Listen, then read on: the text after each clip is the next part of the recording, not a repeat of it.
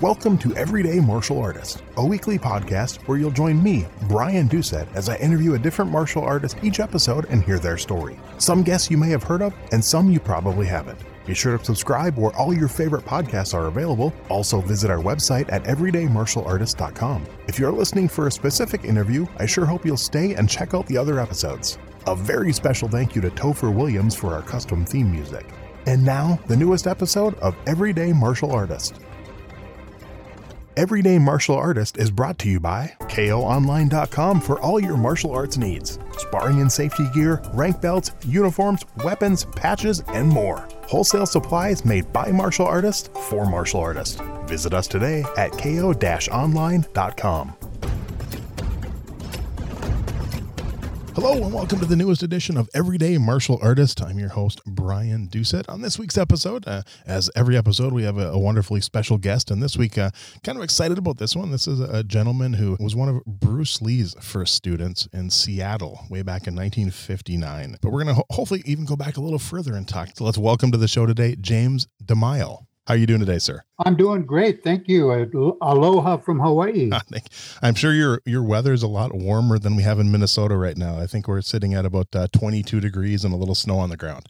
Yeah, it's about 85 here. Oh, I've never been to Hawaii. It's one of my dream vacation spots, and I'm really hoping to make it at some point, maybe when the kids are all out of the house. I want to get there. Yeah, well, it's a great place to visit, but much nicer to live here. I can imagine. So as I mentioned in the intro, you obviously you're trained with Bruce Lee, but you kind of started martial arts a little before that. I know I read that you boxed when you were in the Air Force. Now, was that your first intro to anything to do with type of martial arts and fighting, or did you do something before you boxed? No, I went in the military, Air Force at 15 years old. Oh, wow. Yeah, I had gotten in some trouble, and so the judge said that if my mother would sign me in, I could go into the military. Wow. And so I did at 15. And see, that was in 54. And in 56, I was stationed in Fairbanks, Alaska. And it was like 50, 60 below during the winter. And the only way to get out of the cold was to get into special services. And one of the things they offered was boxing. Okay. And so in order not to freeze to death, I got involved in boxing. And that was the beginning of my martial arts career. And how did that, now had you done any, I mean, you mentioned you got in some trouble. Now, was that anything to do with fighting, or is that something completely new for you? No, just purely illegal. Okay. I was a real punk kid, did a lot of things that I could have got arrested for, but didn't. Okay. I was brought up for 12 years in an orphanage, and that sort of laid the groundwork for my attitude being sort of a survival of the fittest, That's sort of formulated how I looked at life. It was a fight every day. So that's how I kind of got involved in illegal things when I was young. Okay. But I lucked out, and actually turned out quite well, because the service kind of straightened me out and gave me an opportunity to, mature a little bit and get away from that negative attitude I developed in the orphanage. Right. So what was it about boxing that attracted you? What did you enjoy about it?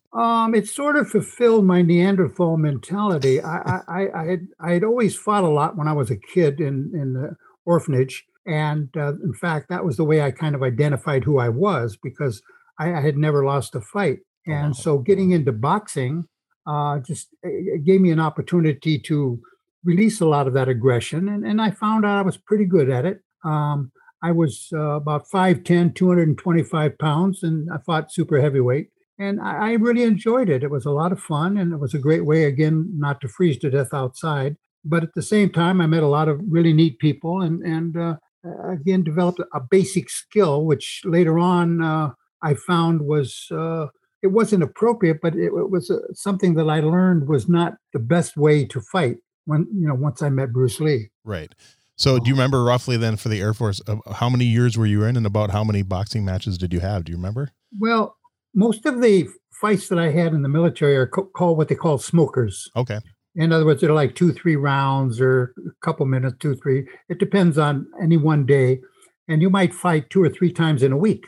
Okay. And twice in a night. Yeah, well, that's just the way the military was. The Marines had theirs, Navy had theirs, Army had theirs. And so I probably had in 2 years over 100 matches. Nice. Okay. And I'm assuming But you had a but pretty good record. oh yeah, I was undefeated. I was never beat. Wow. Yeah. Okay. Well, unfortunately, that was what caused me a problem when I met Bruce Lee, Okay. because my attitude is that I was the toughest guy in town, you know, and to have this little 135-pound kid teach me humility was quite an awakening process, you know. So how did you end up in Seattle, and just kind of talk about that first time you witnessed and met Bruce Lee? Well, I was in an orphanage in California and then moved up to Oregon and then went up to Washington in an orphanage outside of Seattle by Kirkland.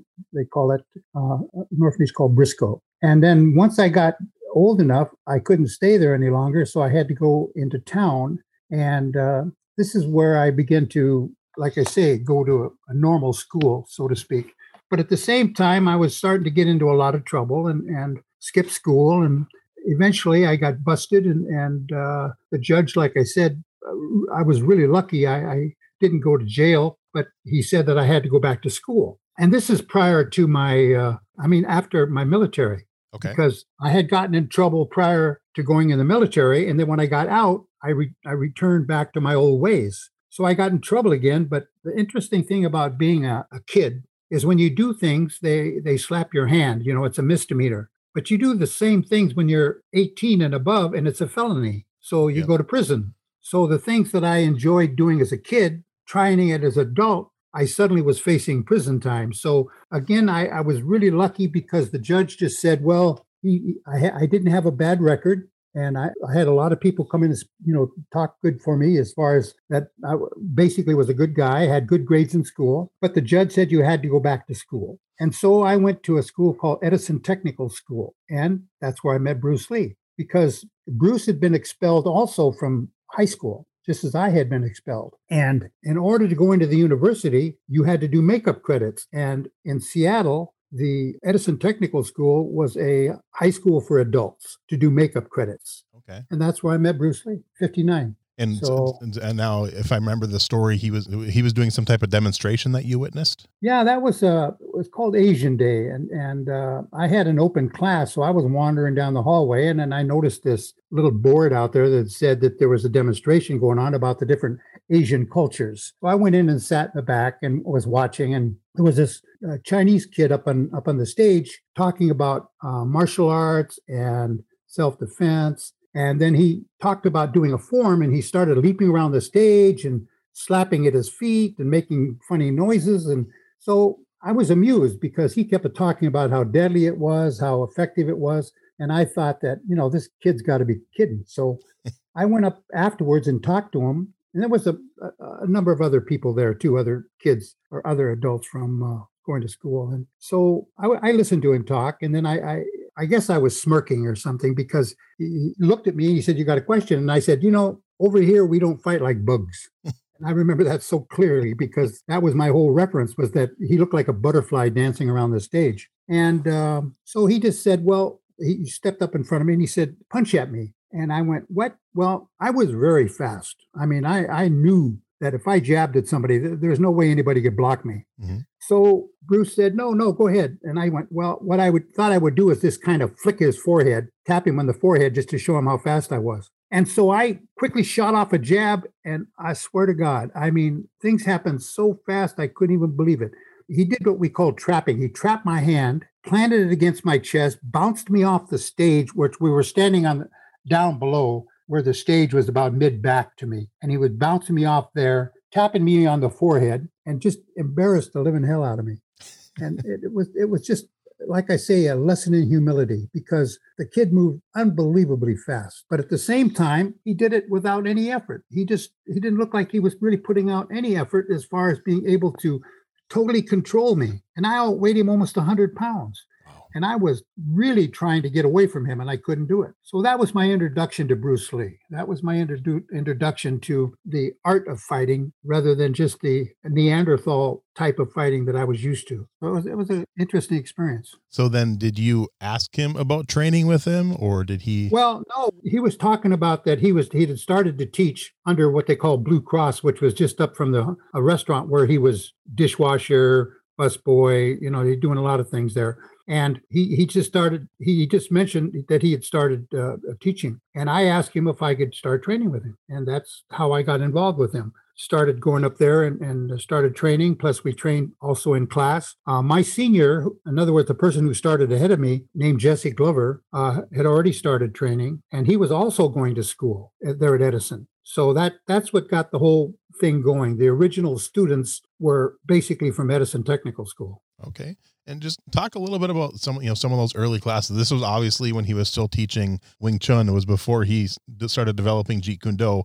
So what were some of those early classes like? Do you remember some of the first things you learned and how the classes kind of went? Bruce Lee was still a classical Kung Fu man. In other words, he had not really changed at all. He had not become innovative. He was still basically a Wing Chun student. Now, by Wing Chun student, I mean, he'd only been practicing about 3 years. He started training at 15 and he was 18 at the time. And anybody that knows anything about the way they teach in Hong Kong or China is they teach exceptionally slow. In other words, you can learn just like the horse stance for 6 months, if you're in Hung Gar. And that is the whole thing that frustrated Bruce, is that he really wanted to learn, but he was always limited by how they doled out slowly information. But he was from a fairly well-to-do family, and so he could pay extra to get extra training from both Yip Man and some of the senior students. And this is where, again, his basic style at that time was Wing Chun, because the primary fighter that he knew that was a street fighter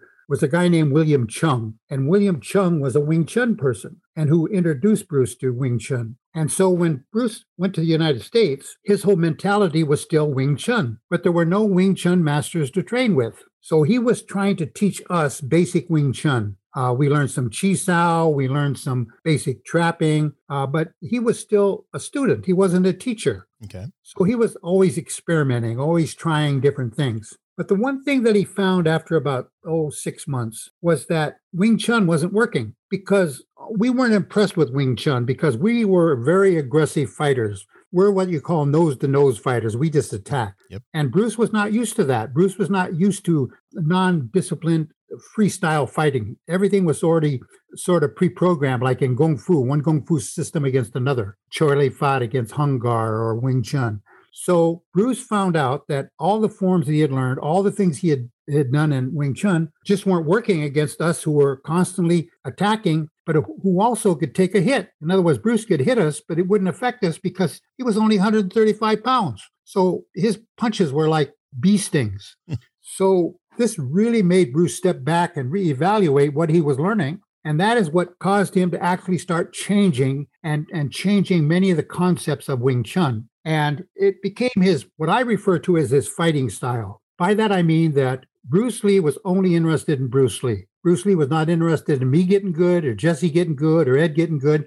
He was only interested in him getting good. So he would use us as his personal dummies. And whatever we were good at, he would use that as a way to train. In other words, he wouldn't, like you would in a normal class, teach everybody the same thing. No, he didn't. The only thing we learned that were constant as far as everyone was Chi Sao, sticking hands, because that was an exercise that we could all do together and actually start developing a basic skill as far as spring energy, perimeter control, things like that. So Bruce, at that point in time, and that was probably mid-60s, he began to start innovative, and he began to say, well, wait a minute. Instead of just accepting Wing Chun or Hung Gar or Choi Li Fat, I'm going to step back and look at the technique itself and see whether it's practical or not, practical for him. So he no longer looked at martial arts from a Kung Fu or a classical standpoint. He looked at it from, was it practical? Did it work? And so that changed our whole emphasis on how we trained, because everything we did after that was always challenged.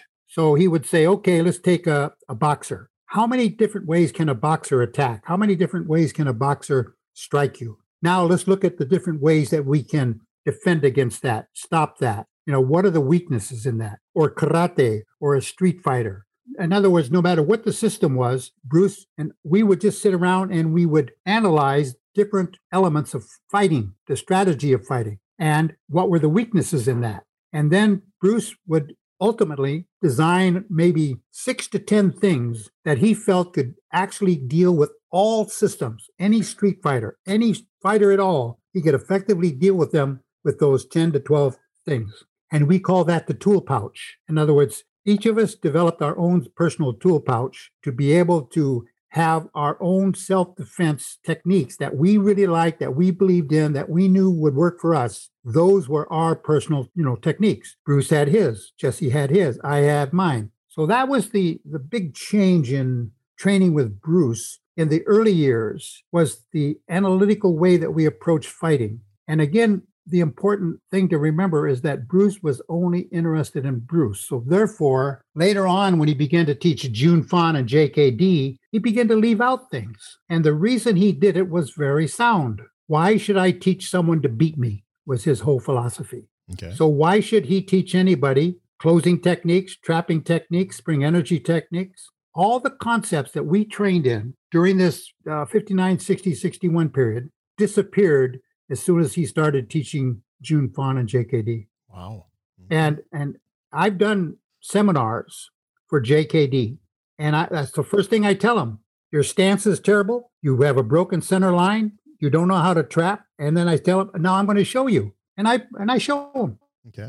I show my stance to me has like 6 or 7 major flaws. And I show them. I don't just tell them. I show them. Because Bruce, he was really unfair. He could do all the stuff that he showed in June Fan and JKD. He could do it in anything. I mean, the guy was a master at everything he did. But that didn't mean anybody else could do it. Because the thing that people were missing was the core principles that made everything work.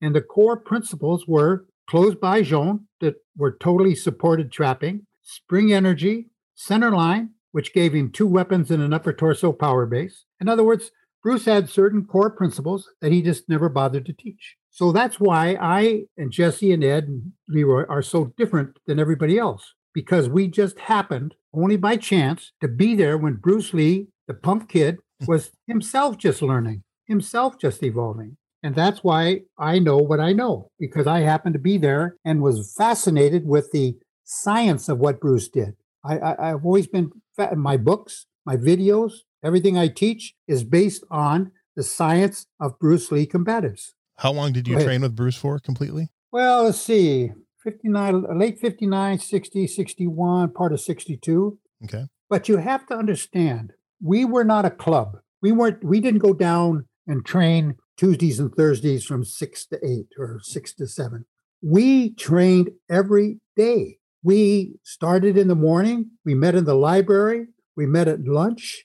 We met after school. We trained in the evening after Bruce got off work. We went down to Chinatown and ate and talked till late at night about technique. This is every day. So if you were to Jesse and I sat one day and we said, if we were to equivocate the time that we trained versus a normal person training, we would have to train maybe 8 years.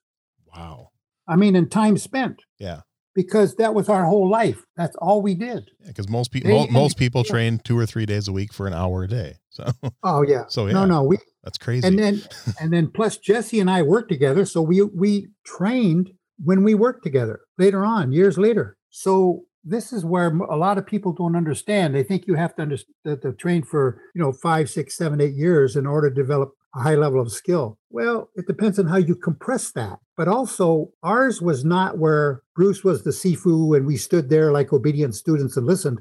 No, we all interacted with him. We argued with him. We challenged his logic a lot of times because we were a group of guys hanging out, just training and doing stuff we loved. We weren't a club. We weren't, belonging to where there was rank or there was any, a noticeable difference between us and Bruce. Bruce was just somebody who knew some neat stuff that we liked, that we trained in. Other than that, he was just Bruce Lee to us. He wasn't anybody special. Okay. So it was a unique period of time compared to how most people relate to the martial arts. Right. So then after your time with Bruce, did you train with others or did you just start kind of doing it on your own after that? No, I actually quit for a number of years. From probably 1965, 66. I didn't train in probably till early 70s when I moved to Hawaii. And then what brought you back to it? Was it just something you missed? Or? It was no. I wasn't going to train anymore. I had no more interest in martial arts. Okay. I was married and had a daughter and just trying to survive. and I was living in Honolulu, and but I was gaining weight. And so my wife said, you should go work out. So there was a YMCA about a block away from my office called the New Nu'uanu YMCA. So I went down in the weight room, and no, I'm lazy. I don't like to punch weights or do whatever. So I was trying to think of things to do, but I was practicing my form called the Silam Tao. And there was, in the New Nu'uanu YMCA, there's two sections. There's the weight room, and then there's the martial arts room, and there's a screen between the two. And I was in the weight room, and a guy was watching me do a form. He was in a karate uniform. So he came over and asked me what I was doing. And I said, well, I'm just stretching and working these different form muscles just to, try and lose some weight. And anyway, he said, well, he's in karate. He's a 4th degree black belt. And asked me about what I had trained in. I told him I trained with Bruce Lee. Well, Bruce Lee was in Hong Kong at the time doing movies and stuff. So, and he was unknown other than being in the Green Hornet. Right. His movies weren't known yet. So the guy asked me, he said, well, what kind of things do you do? And I said, well, honestly, I didn't know. Because, you train and then you're done and you don't think about it. So the guy said, well, what if I do this? And he punched at me and I drove him right into the ground. In other words, I attacked him. And I never even thought about it. I just did it. I just reacted. Well, needless to say, within about a month, I had almost 40 students. Wow. I mean, because no one had ever seen. I demonstrated what I could do. I showed them how I would deal against kickers or boxers or anything. And it was just one of those things where, wow, everybody really liked it. So I opened a club just in back of my office. And before I knew it, I had me about 150 students. And that started me off teaching. And that was probably, that must have been 1971. Okay. Right in there. And then I moved to the mainland. I wrote my Power Punch book and moved to the mainland and did a tour across the United States with some people who were interested, who had bought my Power Punch book and wanted to train. At that time, I also wrote my book, The Tao of Wing Chun Do, which was the outline of all my techniques. And so that started it. And ever since then, I've been in the martial arts. So what led to that first book? What made you decide to write a book? Well, actually, I was kind of funny. I was up in my club working out, just doing stuff. And I had the television on just for noise in the background. And all of a sudden, I heard the name Bruce Lee. I went, what? So I went into my office and looked. And there was a guy named Bob Wall who had been in the movie with Bruce. Yep. And Bob was in Honolulu on his way back to the mainland. And he was talking about Bruce Lee and the movies. But he also talked about having learned this Power Punch. Now, you have to understand, the Power Punch was developed by Bruce Lee and myself in my apartment, probably early 1960, just to try and get Bruce to be able to hit harder. So we practiced in my apartment on this. And the reason we were in my apartment was because Bruce would call his mother in Hong Kong, or his mother would call him from Hong Kong, or his brother would call him from San Francisco. And back in that period of time, in the early 60s, it's very expensive to talk on the telephone outside of the city. So this is where Bruce would borrow my phone. So we would walk down. I only lived about 2 blocks away from Edison. So we would go down there, and while we were waiting for his mother, we would train. And Floyd Patterson was the heavyweight champ at the time. And so we were kind of talking about the way Floyd Patterson hit and the way boxers hit. And we began to experiment on different ways of punching. And from this experimenting came the floating punch. Well, Bruce became very good at this punch, where he could really, really generate tremendous power. And the one thing he told me was, please do not teach this to anyone else, or show this to anyone else, or even tell anybody else, because he wanted it as his own special punch. Right. So I said, fine. So I never, ever mentioned it, never talked about it. We never trained it. And Jesse never knew it. Ed never knew it. I just forgot about it. No big deal, because I could already hit at 225 pounds. So anyway, I called up the TV station and I said, hey, Bob, I trained with Bruce. I'm very curious about the floating punch. I'd never ever heard it ever mentioned before. I was shocked that he even knew it. So he came up to my club. We just talked story for a while. And I said, okay, Bob, I want you to show me the punch. So he hit me with this punch. And I went, no, hit me hard. And he went, no, I did hit you hard. And I went, back. So I said, let me hit you. And I knocked him halfway across my club. I mean, literally. Well, he was standing feet parallel. and he just, almost fell over. But anyway, the whole point is that he said to me, you should write a book. And believe it or not, that is exactly why I wrote the Power Punch book. Wow. I went home and I told Irene, my wife, I said, I met this guy, Bob Wall, and he really was impressed by the punch. And he said, I should write a book. So she said, well, why don't you? So actually I did. I sat down and I wrote down all the principles and concepts. I got one of my students to take pictures. And that's how the original Power Punch book. And then I advertised it in Black Belt magazine. Mm-hmm. And from that, across the United States, I got letters and questions and people interested. And of course, Bruce at that time, again, was just becoming somebody that they knew. And they were fascinated and wanted to train. And so I said, well, I'll set up some seminars across the country. So that's what I did, Oakland and Chicago and New York. And it just turned out to be the beginning of 50 years of martial arts to me, because I'm still involved. I still teach. Now, with that book, do you remember how did that book sell initially? Was it a pretty good seller? Oh, yeah. I had them printed at 10,000 at a shot, and I would have them printed every 3 months. Wow. And I remember just kind of a little sidetrack story. I love it.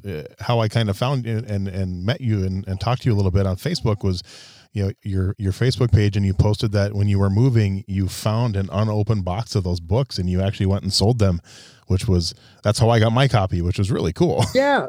Well, that's exactly what happened. When we moved from the mainland back to Hawaii, I had all these boxes, and as I was going through them, what is this? That's really cool.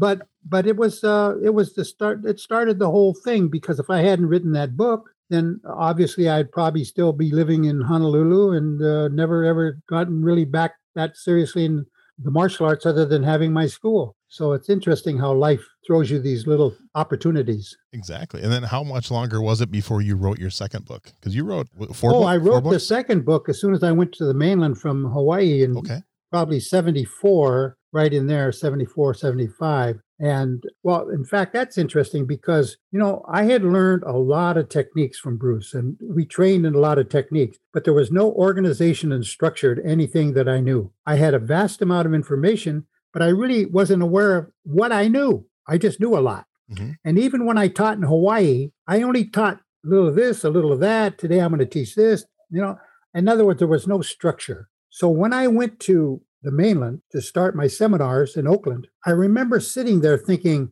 this is going to be a 2-week seminar, 6 hours a day. What the hell am I going to teach? So I literally sat down, took a notebook, and I wrote down everything that I knew about what I trained with Bruce, every technique, every concept, every principle. And then I organized them into a structure, and that became Wing Chun Do. And that's when I wrote my book, because all that notes, I turned around and I wrote the book. So then, in your opinion, compared to traditional Wing Chun, what are some of the main differences in Wing Chun Do? Oh, day and night. Is okay. Yeah.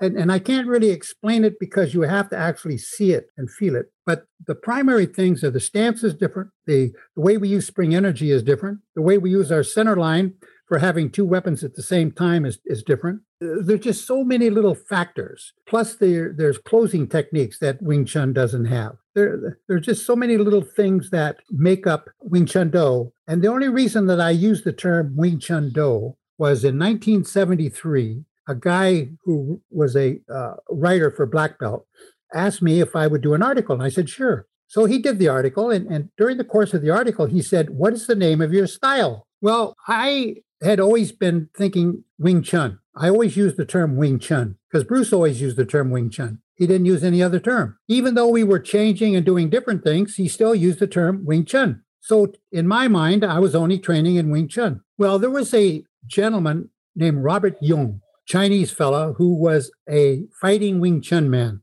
By that, I simply mean that if you at all insulted Wing Chun, he came and challenged you. Okay. Well, Robert heard that there was a non-Chinese guy teaching Wing Chun at the New Nuuanu YMCA. Robert wandered up and he sat there and he watched me teach. And after the class, I went up and talked to him and he said, what do you teach? And I said, I teach Wing Chun. And he said, no, you don't. And I went, what? He said, you don't teach Wing Chun. He said, you use the term Wing Chun. You use technique terms in Wing Chun, but you do not teach Wing Chun. It's totally different. Well, needless to say, he came to challenge me. But we became very good friends because he could see that what did not mean any insult. I just didn't know any better. So I explained what I was doing and he explained what Wing Chun was. And after that, I no longer called it Wing Chun. However, when the guy from Black Belt asked me, what is the name of your system? I was at a loss what to call it. So I said Wing Chun Do, the way of Wing Chun. In other words, I was paying respect to my roots, but not calling it Wing Chun, the classical. Okay. And that's how Wing Chun Do became the label of my system. I could have called it bread dough. I mean, there was no particular reason other than I had no other thought at the time because he asked me out of the clear blue sky, what do you call your system? So that's how Wing Chun Do became Wing Chun Do. And that's how I evolved Wing Chun Do relative to my having to do seminars in Oakland and not knowing what to teach, having no structure. So I formulated the structure just so that I could teach these seminars. And in doing so, I gave it the kind of structure that, again, worked well for doing my book. Mm-hmm. So has the structure, for the most part, stayed the same, or have you continued to evolve the art? Exactly the same. Okay. Wow. By structure, I mean the concepts and principles, speed, power, trapping, closing, spring energy, all the principles that I presented in the 70s still exist 100% today. Nice. Now, you've written 4 books? 4 books, yeah. Okay. And then when did you first decide to start doing instructional videos? So was that someone else's idea? Was that your idea? Because you've done quite a few videos too. Yeah, well, there weren't really instructional videos per se, other than, there were in so much as that I would just show like the power punch or I showed Chi Sao. But I didn't really mean them other than just informational. Okay. Because what I teach is what you call interactive. In other words, you need to touch hands. And you can't do that if you're just doing it by video or book. Right. So I felt it was very, very limited. The only thing that has changed my mind was in this last 6 months because of the pandemic. Right. I've been teaching on Zoom, and it has been a real challenge because I'm teaching people in South Korea, Cyprus, Denmark, Mexico, UK, Germany, and all these people, I'm not touching hands with them, but they want to learn the concepts and principles. So I've had to sit down and really reevaluate how I presented all my techniques so that they could actually be taught through Zoom sessions without ever having to touch. And I'm really pleased the way that it's turned out because the quality of the people that are training, I can see is really much better than I would have expected. But it's how I present the drills, how I use Zoom as far as examining all the details of how they move and the questions that I ask them and how they respond. So my attitude about years ago that you couldn't teach by video, that's changed in the last 6 months because it's just technique, teaching technique more than anything. Right. And obviously it's always better in person, of course, but you're dealing with what you have to because of the time we're dealing with right now. So, well, not only that, but, these are people that are really interested and fascinated by Bruce's techniques and concepts, but will never meet me probably. Right. But they still want to learn. So the trick is okay, I'll teach you, but you got to be really serious because it's going to take this interaction because it's all private. I don't teach any classes because I can't teach a class where I feel I could produce the results. A class, it would not work because there's 2 different mini learning curves. But if you teach private, you can adapt very quickly to that person's learning curve, and that makes it work. So from that standpoint, I find that it's a challenge. And because of the pandemic, it's also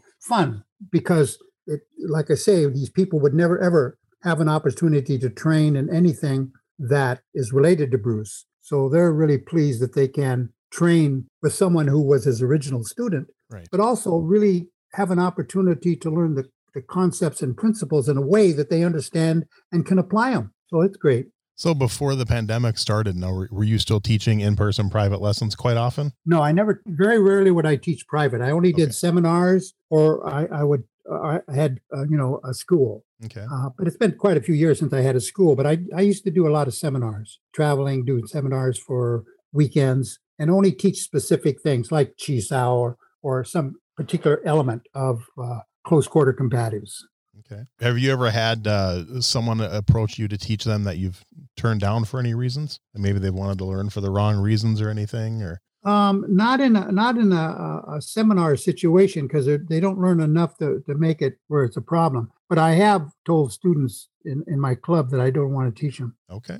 Yeah, right, because of their attitude. That's good. Well, I find people who are in a hurry to learn things, they can't learn anyway. Right. So learn effectively enough that make it worthwhile. But also, I don't get any pleasure out of teaching people like that. I mean, it's a negative, Oh, exactly. So then obviously you said you traveled around a lot. You did a lot of seminars. What's probably some of the coolest places you've got to travel in your years of teaching martial arts? Well, I really like Europe, Australia, New Zealand, they're very interesting places, but Europe was my favorite, and Italy was probably my favorite for visiting after I taught. Okay. Germany was interesting because German students are very almost militaristic. In other words, they're great students because they kind of stand at attention and follow along like they would in the military. Very regimented. Italians, it's hard to teach them because they're not too serious.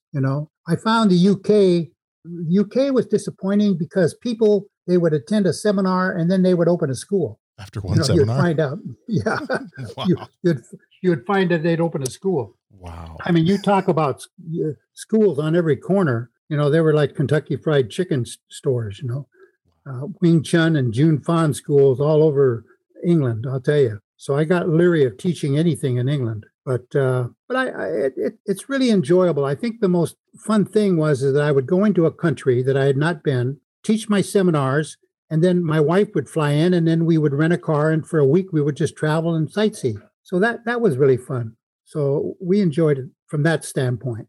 So has your wife got involved in martial arts at all? Have you trained her? Has she had any interest? Originally, she participated. She taught most of the white belts, but she is a kind of a pacifistic person and did not like the violence of sparring. Okay. But she really liked the concepts and principles that you get in the basics when you're first beginning. So she was very, very good at that. Okay. After all these years, I mean, obviously you agreed to do the podcast, so, probably not too bad, but do you ever get sick of getting asked about Bruce Lee? Not really, only because usually it's the first time the person's ever asked a question or the first time the person's ever heard the answer. So if you're repeating it to the same people, yeah, it would get boring. Right.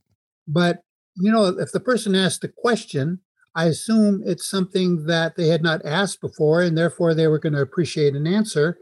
And obviously, I really enjoyed that period of time. I feel that the information is invaluable. And I really, like I say, at this point in time, even though it's been 50 years, no, I don't get tired of it. I get tired of stupid questions like, what kind of gum did Bruce chew? No. I mean, people ask that.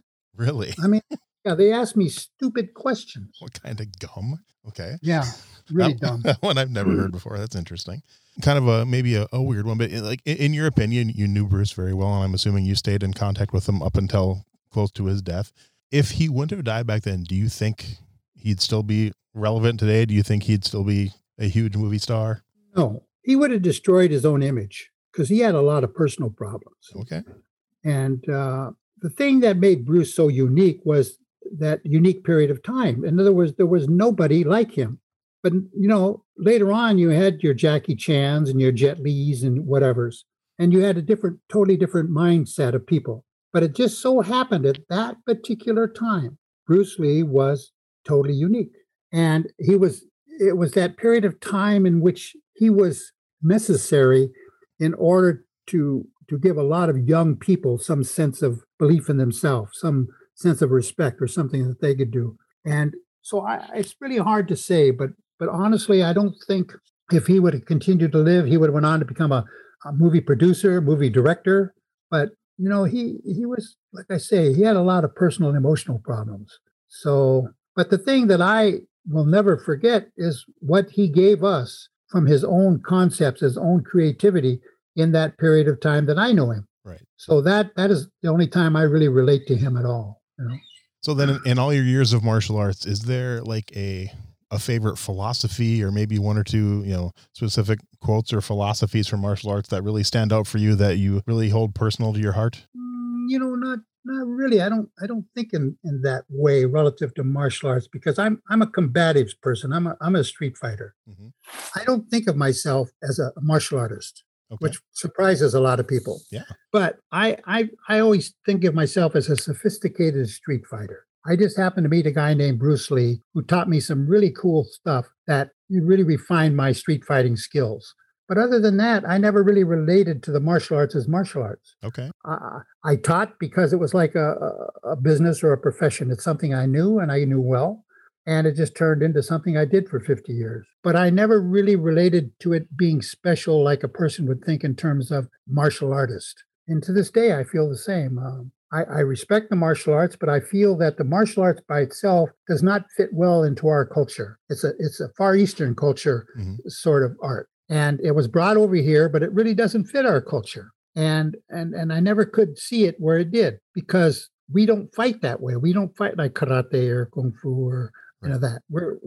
So I never related to it because of my background as a street fighter. So as far as anything that I would relate to that I would feel that was important, I would have to isolate out my tool pouch concepts that were really, really valuable and that would work for anybody, regardless of gender, age, physical condition. So this is where I feel the value in what I learned, what I, became involved in that Bruce Lee period of time was concepts that would work for anyone. Okay. And that's what I teach. That's what I teach today. That's what I teach on Zoom, are the Bruce Lee combative, close quarter combatives, and the tool pouch type of techniques, because that's what I find most people are interested in. Okay, good. Now, is there, other than Bruce Lee, is there throughout your life, is there any other martial artists that you've really looked up to or admired kind of other than Bruce?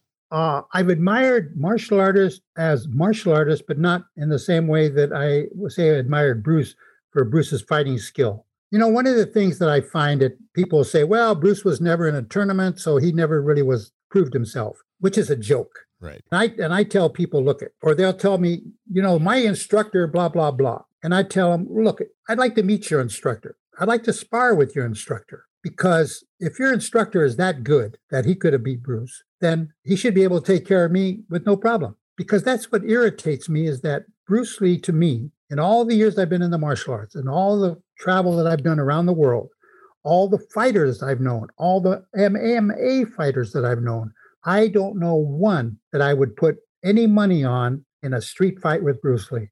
Wow, that's cool. Now, why I say that is because I was an undefeated boxer. Ed Hart boxed professionally. He could rip your head off. He was 6'4", 260 pounds. Mm-hmm. All of us were street fighters. All of us were, not afraid of anybody. Bruce Lee could beat all of us. So that, to me, is where I don't care what anybody says about fighting. They had to touch hands with Bruce Lee to understand just how explosive and dynamic this kid was. And to this day, like I say, when I think in terms of being amazed, it's his ability to trap you and shut you down where you could not do anything. But I can talk about it, but you had to actually touch hands with Bruce in order to understand that. That's one argument you see on the internet probably every single day. This guy could beat Bruce Lee, and none of them know. I mean, they have no idea what they're talking about. Yeah, you just ignore it. I mean, the people, what is my opinion? I have no opinion because an opinion is not based on fact. Right. And the only fact that I feel is that Bruce could beat anybody in any situation in an actual street confrontation. And that includes some of the best boxers. Mike Tyson. People say, well, Mike Tyson, this and Mike. I say, hold it. Mike Tyson could have beat me in a ring, but I'm sure as hell would have gave him a run for his money for a bit. But at the same time, people don't understand that you cannot box if you cannot use your hands. Right. And that's the thing that I learned, that Bruce trapped my hands. And no matter how I tried to get out of his trap, it was like a bad smell. I just could not get away from him. It was amazing. But meanwhile, he could hit you. So this is something, because Bruce is dead, it can't be proven. Right. Other than that, if I run across somebody and they'll say, well, Bruce tried that on me, and I'll say, hold it. Get into a boxer's position. Get into your fighting position. And then I'll attack him. And I shut him down. And I said, hell, I said, I'm not that good. I said, I'm just a Neanderthal fighter. But see, they don't understand what's about to happen. Right. They don't understand what trapping is. They think trapping is some fancy. No, no, no, no, no. It's not fancy. It's functional. And I love to show people. I don't care who they are, boxer, street fighter, jiu-jitsu. I don't care. I'll say, well, let me demonstrate. You can do whatever you want to do. I don't care. Just, react however you want. And then I attack them. And I've never, in all of my 50 years, ever had a problem. That's awesome. Yeah. Well, again, it's the concepts and principles that are so beautiful that what Bruce evolved for himself. And I just am fortunate enough to be able to, like I say, teach those concepts because that's what I like to do. I believe in them. Good. So do you have a favorite martial arts book? Obviously, you've written some yourself, but other than the ones that you've written, is there one that you really enjoy yourself that you've read? No. No? No. Have you read a lot of martial arts books or just haven't found that you've enjoyed? I have read a lot of martial arts books that have to do with technique. Okay. And the reason I don't enjoy them is because I don't agree with the concepts. Okay. Because they're impractical. Believe it or not, and this is something that I found true, 85% to 90% of instructors have never been in a fight. Really? Have never been in a fight. And I found, I travel the world and I ask them, have you ever been in a fight? Well, yeah, when I was a kid. No. I'm talking about somebody trying to punch your face out.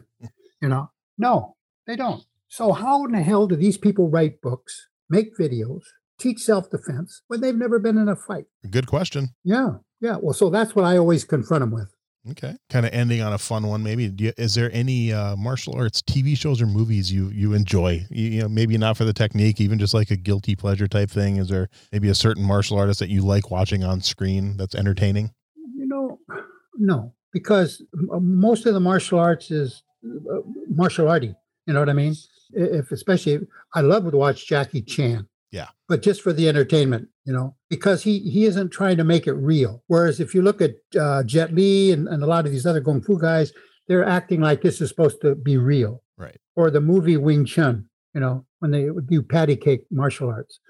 So I think the major problem is because I trained with Bruce Lee and know a certain reality. So it's very difficult for me to be open-minded without criticizing. Right. So I don't know. Now, did you watch, obviously, did you see the movie Dragon, the Bruce Lee story? Obviously, I know the story wasn't 100% true, but what did you think if you saw that movie? 99% not true. Right. The only thing true about that movie was that he was married to Linda Lee. Right. Now, what did you think of Jason Scott Lee, though, as his performance as Bruce? I was surprised. I liked him. He was much bigger. Yeah. The techniques were terrible because of who taught him. But at the same time, I liked him. I was very surprised. He didn't fit what I would imagine Bruce Lee. But if you forego that and just let yourself relax and look at it as a movie, it was entertaining. Right. But very disappointing because nothing was true. He didn't go to Stanford University. He didn't write the Tao Jeet Kune Do while laying in bed. Right. I mean, on and on and on and on. But that's Hollywood. Movie. Yeah, that's exactly. That's Hollywood. Yeah. They have creative license. Do you think we'll ever see a good movie about Bruce Lee's life? No, it's too late. That's too bad. Yeah. I always wanted, and I tried for a number of years to do one on just training and technique, but I could never get an investor. Okay. So I've given up. Maybe at some time I might still be able to do some kind of a short documentary. That'd be good. I'd like to see that. So then, as far as your Zoom classes now, is that something you're pretty full up? Are you still taking students for that? If someone's interested, can they contact you? Well, it's closed right now because it's an instructor's program and it's been going on for 6 months. Okay. So and I'm only dealing with the people that I'm dealing with, and it's like I say, it's a challenge, but I'm really pleased the way it's turning out. And these are guys that are interested in teaching in their country. Okay.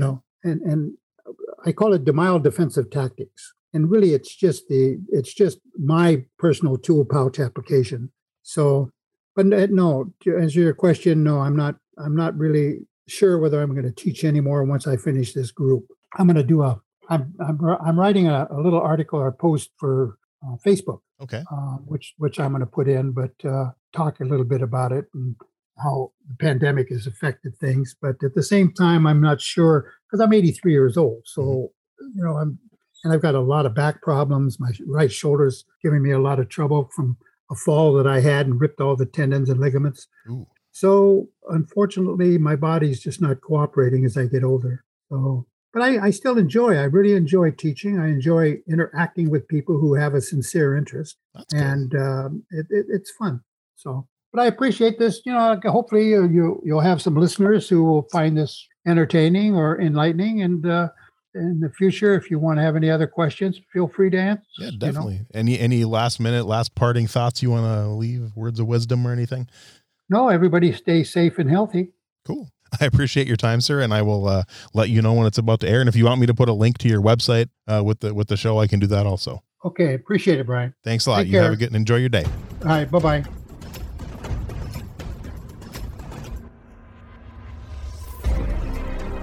Thanks for listening to Everyday Martial Artist. We hope you will join us every week for a brand new episode with a different martial artist telling their story. If you enjoy the show, be sure to leave us a review. Also, be sure to check out our website at everydaymartialartist.com. There you can find all of our episodes and contact us to suggest guests and ask questions. Again, thanks for listening to Everyday Martial Artist, and we'll see you next week.